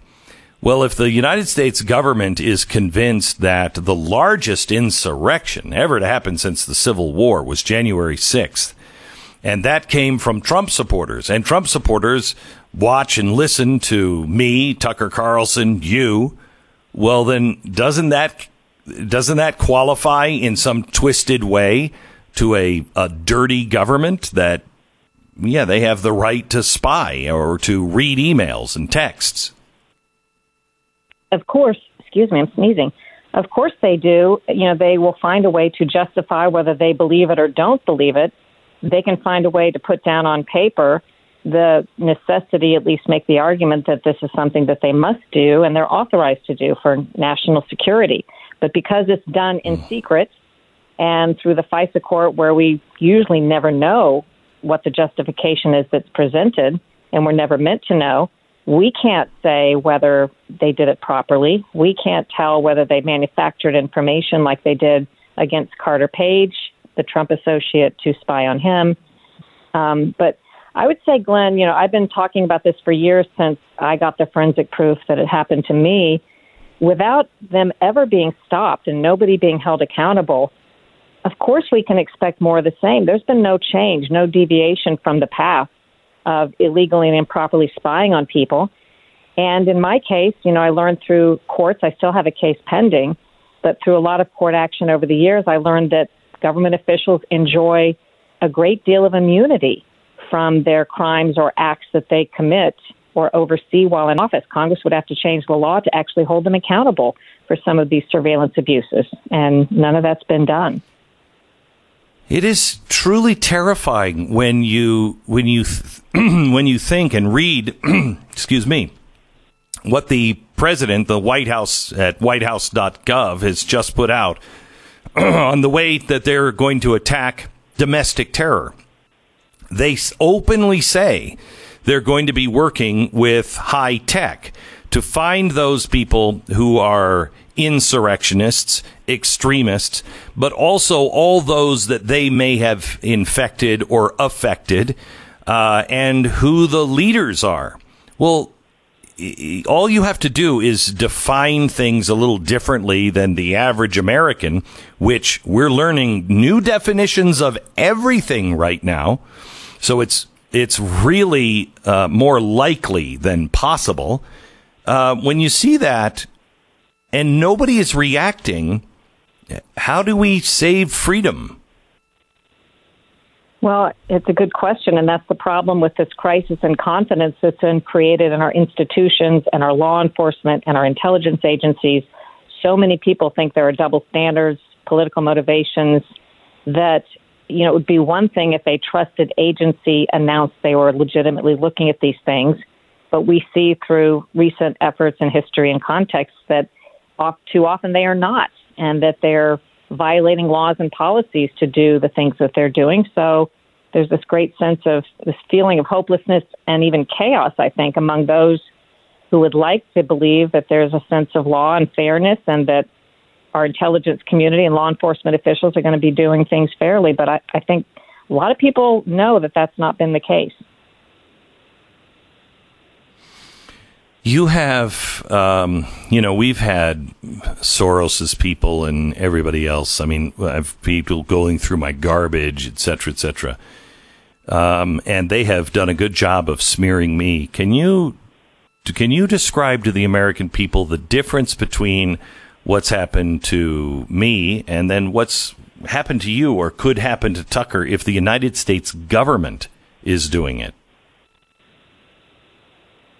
Well, the United States government, as you know, has every tool at their disposal, every advanced form of technology, access through the telephone companies, which they have been requiring to cooperate with them since prior to 2001 on collecting different kinds of surveillance. I did a story that surprised me at the time on the former head of Quest, which is a phone company back in the day that he said that they were all these phone companies already had dark contracts prior to 2001 from our intelligence agency worth hundreds of millions of dollars to collect information. And he said that in 2001, prior to the terrorist attacks, by the way, he was brought into a SCIF because they would have these meetings, a SCIF, a secure facility. He would have meetings with intelligence officials. And for the first time, they asked him to do something, he said, on U.S. soil, collecting customer information for them, that he said was clearly unconstitutional and illegal. This is, again, 2001, prior to the 9/11 attacks. And when he refused to do it, the other phone companies, he said, went along. Not only did they cancel their super valuable dark contracts with the company, suddenly he found himself charged by the federal government with insider trading, and he went to prison for a time. So I think this is a really dangerous thing. The government has these tools and this potential, I would call it blackmail material at their disposal. And then I would also point out to your listeners, Glenn, it's not just one operation, somebody that goes through an NSA database improperly, or FBI agents that turn in false information for a wiretap. There are many operations we now know about, including in my case, some of the spying that was done on me was done through a rogue team out of the Baltimore U.S. Attorney's Office under Rod Rosenstein. And we know that from a former federal agent involved, as well as the forensics. So there's all kinds of teams, dark groups, rogue operations that could be doing different aspects of this kind of spying, and all connected to the government. Give me some hope. What is being done to... I mean, I've had congressmen and senators come to me and say that they have been...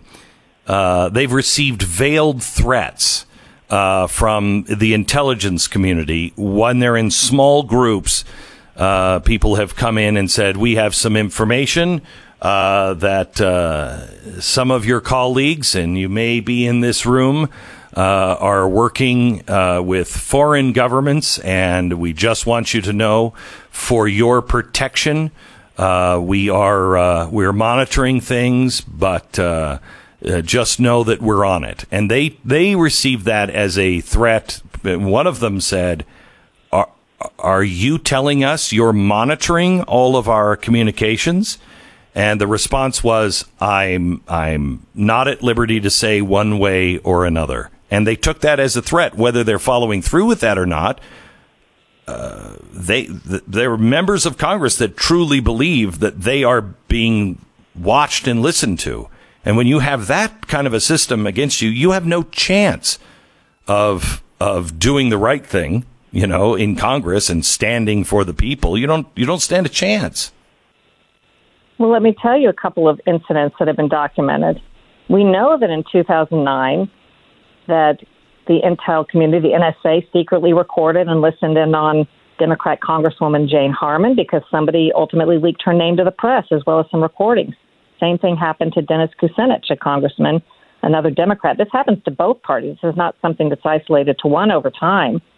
I mean, it's a fact. And then I was told some years back by a staffer for a top member of the Senate, kind of similar to what you're saying, that they were called in, these staffers, by intel officials and told, we're going to be looking at your phone records. Again, this is something people kind of accept now in a way, I think, which they shouldn't. This is stunning that our intelligence agencies would be listening in on members of Congress and their staff. This is something that should never happen. And the staffer told me they were just stunned to be told that this was going to happen. And I said, well, did anybody in the meeting, any of these congressional staffers, speak up and tell these intelligence people not to do it? And he said, no. And I said, why not? He said, we were afraid we would look guilty of something if we did, because supposedly the intelligence officials were looking for leaks to the press or something. So nobody wanted to say no for fear of looking guilty. And this was years ago. I think they've been doing that ever since, and we're probably doing that prior to that, and collecting all kinds of information that, yes, could conceivably be used against members of Congress and their staff. Sharyl Attkisson, if you have not seen her investigative work recently, make sure you follow Full Measure. It comes out once a week, and it is really good. Also, her books are tremendous. Her latest is Slanted. You can find her at SharylAttkisson.com. That's SharylAttkisson.com, or you can follow her on Twitter at Sharyl Attkisson. Thank you so much, Sharyl. Appreciate it. God bless. Thanks. Take care. So last week, the Fed finally admitted that they were wrong about inflation. I should have listened to my program. Maybe spared them some embarrassment. Also, the reverse repo overnight lending market. This is something that it's complex. You don't really need to know all of it, except when the banks don't have enough to cover, any kind of shortage overnight, they have to borrow money. And it used to be a shameful thing. I need $25 million. Well, it's not a shameful thing anymore. And the banks are saying we can't cover all of our bets, if you will, overnight if something goes wrong. So they now, the Fed is just giving them money. It is now eclipsing $1 trillion a night, every single night. That's not a good sign. If you're paying attention, I urge you, please call Goldline and find out how precious metals can protect you from volatility. I'm not exactly a fan of the banks. I'm not a fan of cash money right now.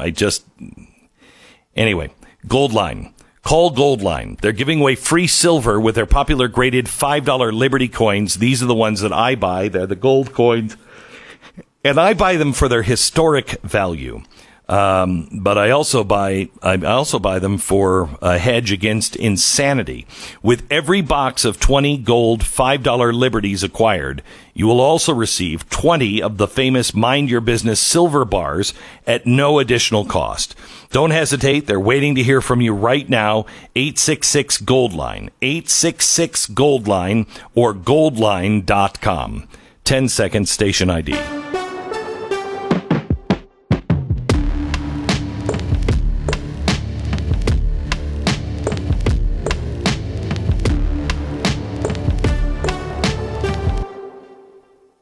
So what do you think of this NSA stuff, Stu, with Tucker Carlson?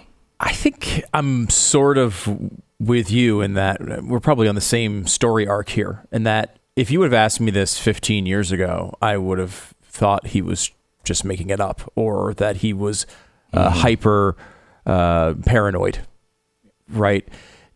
Going through, not only the stuff that we've gone through over the past couple decades now, but also when you look at the Snowden stuff, when you look at all of these leaks that have come out, they have so much more access to your information than we ever would have imagined. Even if they're not specifically targeting Tucker Carlson in the way that he's alleging, they scoop up so much information that they surely have access to it, and it only takes one rogue employee to go through that and try to maximize the political impact. Yeah, it may not have come from the NSA top, but a rogue employee or a group of people are like, we got to stop this guy. I believe that absolutely could happen and is happening, and there's a chance it is happening from the top. I mean, we now find out that Julian Assange, one of the witnesses, lied for the FBI. What's next? What won't they do? All right. If you need a snack, You can reach for a piece of fruit. We've got bananas. We have apples. We have oranges. I don't want one. Jeez. Carrot mongers and these people that are forcing rabbit food down our throats. I would like something sweet and not so natural. Well, I can't help you on the not so natural thing, but I can give you the sweet. Built bars taste like candy bars. They do. And that's because the people at Built Bar, they start with taste first. Protein bars, we got to make something healthy. Well, Built Bar starts out, we've got to make something that tastes good and is good for you. Protein bars, the Built Bar figured out early on, when you create a healthy snack, flavor comes first, and that's what they have done. It's great. Plus, it's low calorie, low carb, high protein, high fiber, 9 amazing flavors. Check them out now. Built.com. Have a snack that you'll actually enjoy. Built.com. Use the promo code BECK15 and save 15% on your next order. Head over to blazetv.com/Glenn. Promo code is Glenn. You'll save $10 off your subscription to Blaze TV. It's a new Glenn TV and a new Stu Does America tonight.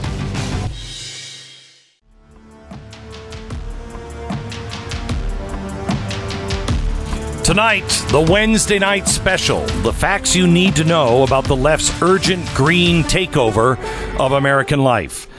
You'll kind of feel the effects of it if you're traveling anywhere and you're driving there.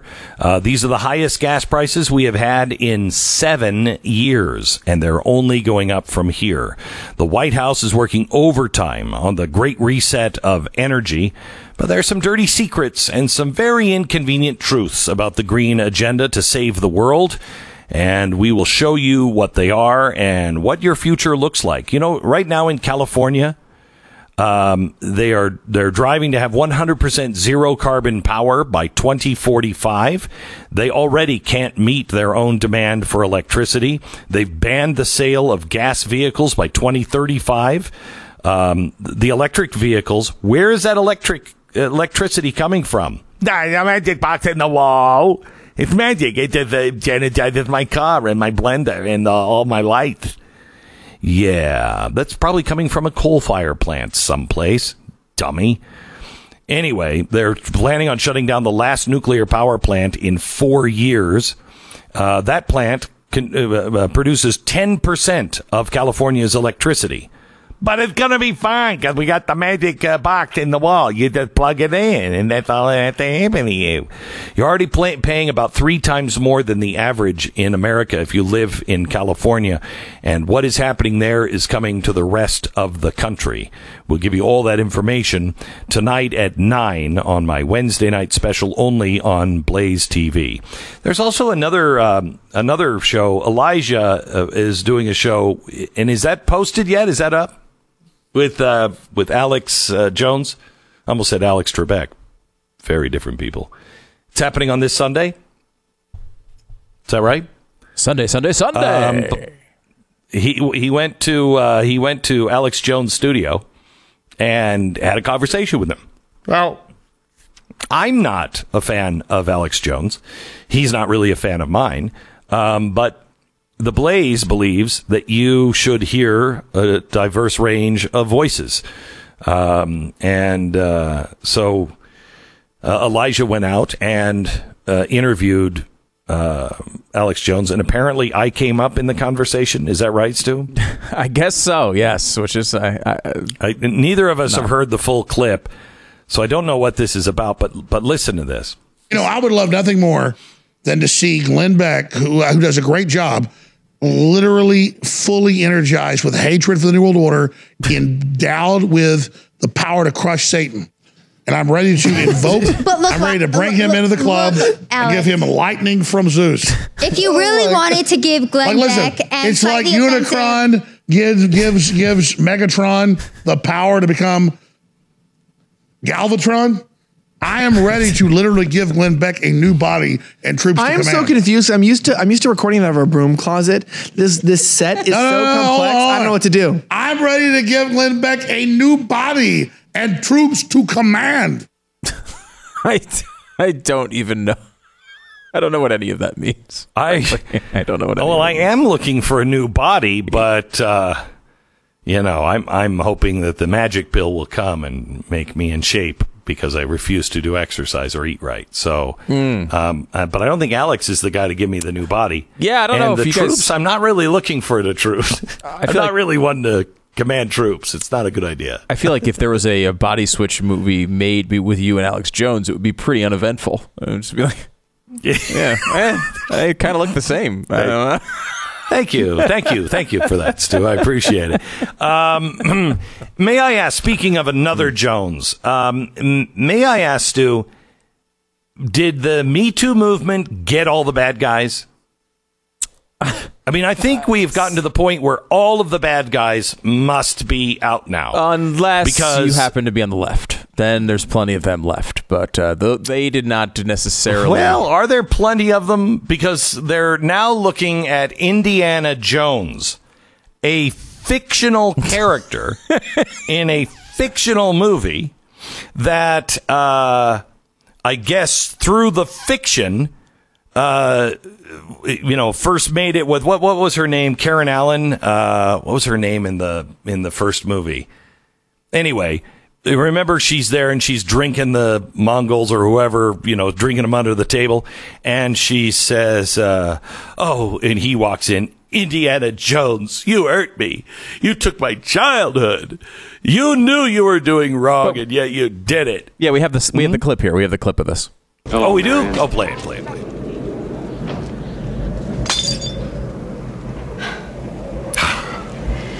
Indiana Jones. Always knew someday you'd come walking back through my door. I never doubted that. Something made it inevitable. So what are you doing here in Nepal? I need one of the pieces your father collected. I learned to hate you in the last 10 years. I never meant to hurt you. I was a child. I was in love.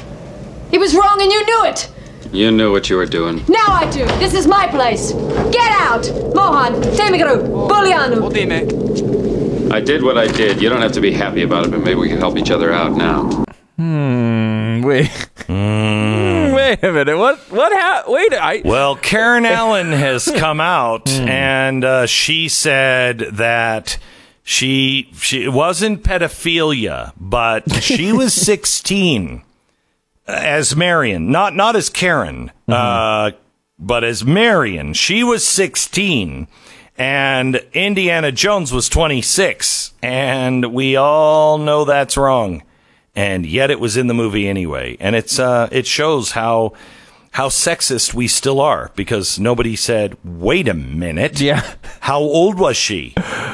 And by the way, she seems to be cool about that. Like, she's like, it wasn't pedophilia. There's a controversy brewing about the fact that this fictional character was too young for whatever interaction Indy had with her back in the day. And she's saying, like, look, that's a dumb way to look at this. I mean, she does seem to be appropriately blowing it off, but it is an actual controversy online that this should not have been among in there. Among people whose skin is probably being just becoming one with their couch. You know what I mean? Those people are probably upset. I mean, they have nothing else to do but look at a fictional character. By the way, it was set in the 1930s. In the 1930s, it was not unusual for kids to get married and older guys to marry kids. It wasn't unusual back in the 1930s, unless you're looking at a fictional 1930s where that wasn't happening. Yeah. You know what I mean? Look, I will say this. Yeah. I will say this about this controversy. Mm-hmm. I never noticed it watching the movie. I never put together that he was saying essentially that they were together when she was very young. Like, it was just like it didn't seem to be inappropriate at all. However, Glenn, there's no way they make that movie with that line in it today. There's absolutely no chance that would be in there. You know, according to the transcripts on when they were writing it, George Lucas said, let's see, Lawrence Kasdan, one of the writers, said, I'd like it if they already had a relationship at one point, because then you don't have to build it. Lucas said, I was thinking this old guy could have been his mentor. He would have known this little girl when she was just a kid, had an affair, maybe when she was 11. Just George Lucas. Kazan said, and he was 42? Lucas said, well, he hasn't seen her in 12 years. Now she's 22. And it's a real strange relationship. Spielberg pipes in, she'd better be older than 22. Lucas, okay, he's 35, and he knew her 10 years ago when he was 25, and she was 12. I don't know what's going on with Lucas. Lucas says, it'd be amusing to make her slightly younger at the time. Spielberg says, and promiscuous? She came on to him. Lucas, okay, how about 15? That's right on the edge. I mean, what is happening here? The villain here is Lucas. I mean, how about we make her 8? And he was 71. Who funded this money? Jeffrey Epstein? I don't understand. It's crazy. Wait, it's crazy. There's something to this, though, in that, like, the standards have changed, right? Where, like, you go back to the 80s, and there's just multiple songs about hooking up with 17-year-olds that were popular. Like, it was just the thing that you're bands 16, sang about. You're beautiful, and you're mine. Right? Ringo Starr. Yeah, Ringo Starr. She's Only 17 by Winger. Stray Cats did She's Sexy Winger. And She's 17. Like, this was a thing. Can I just remind you that Jerry Lee Lewis had his career destroyed, not because he married somebody who I think was 14 or 15, but because she was also his first cousin.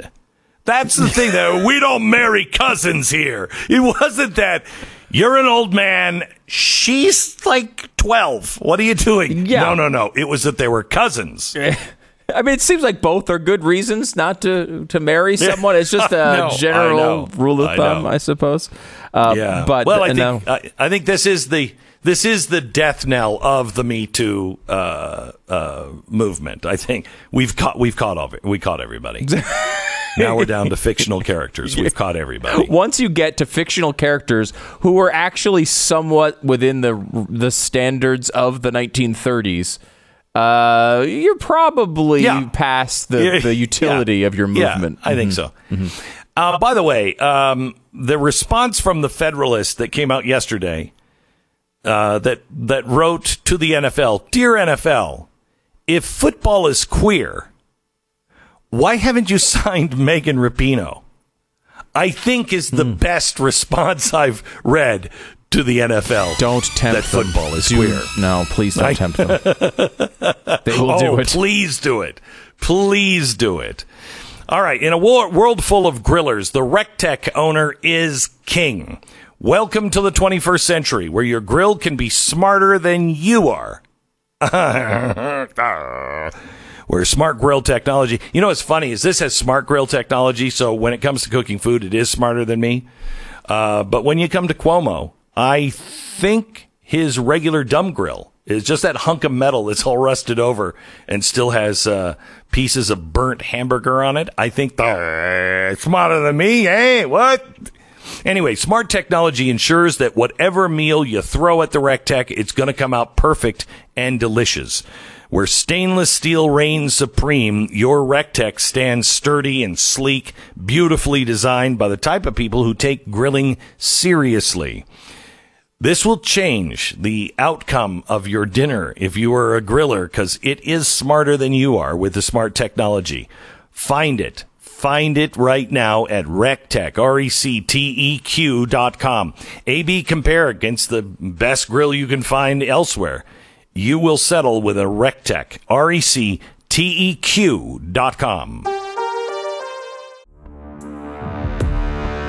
This is the Glenn Beck program. We welcome you to the show. I'm taking vacation for the next few days and into next week. I guess we couldn't find anybody good to fill in, so Stu and Pat will be filling in for me. Wow, thank you for that vote of confidence, Glenn. I appreciate it. You know, it's just the way I roll. So good luck, and don't hold it against me. I mean, man, I can't keep doing this every day.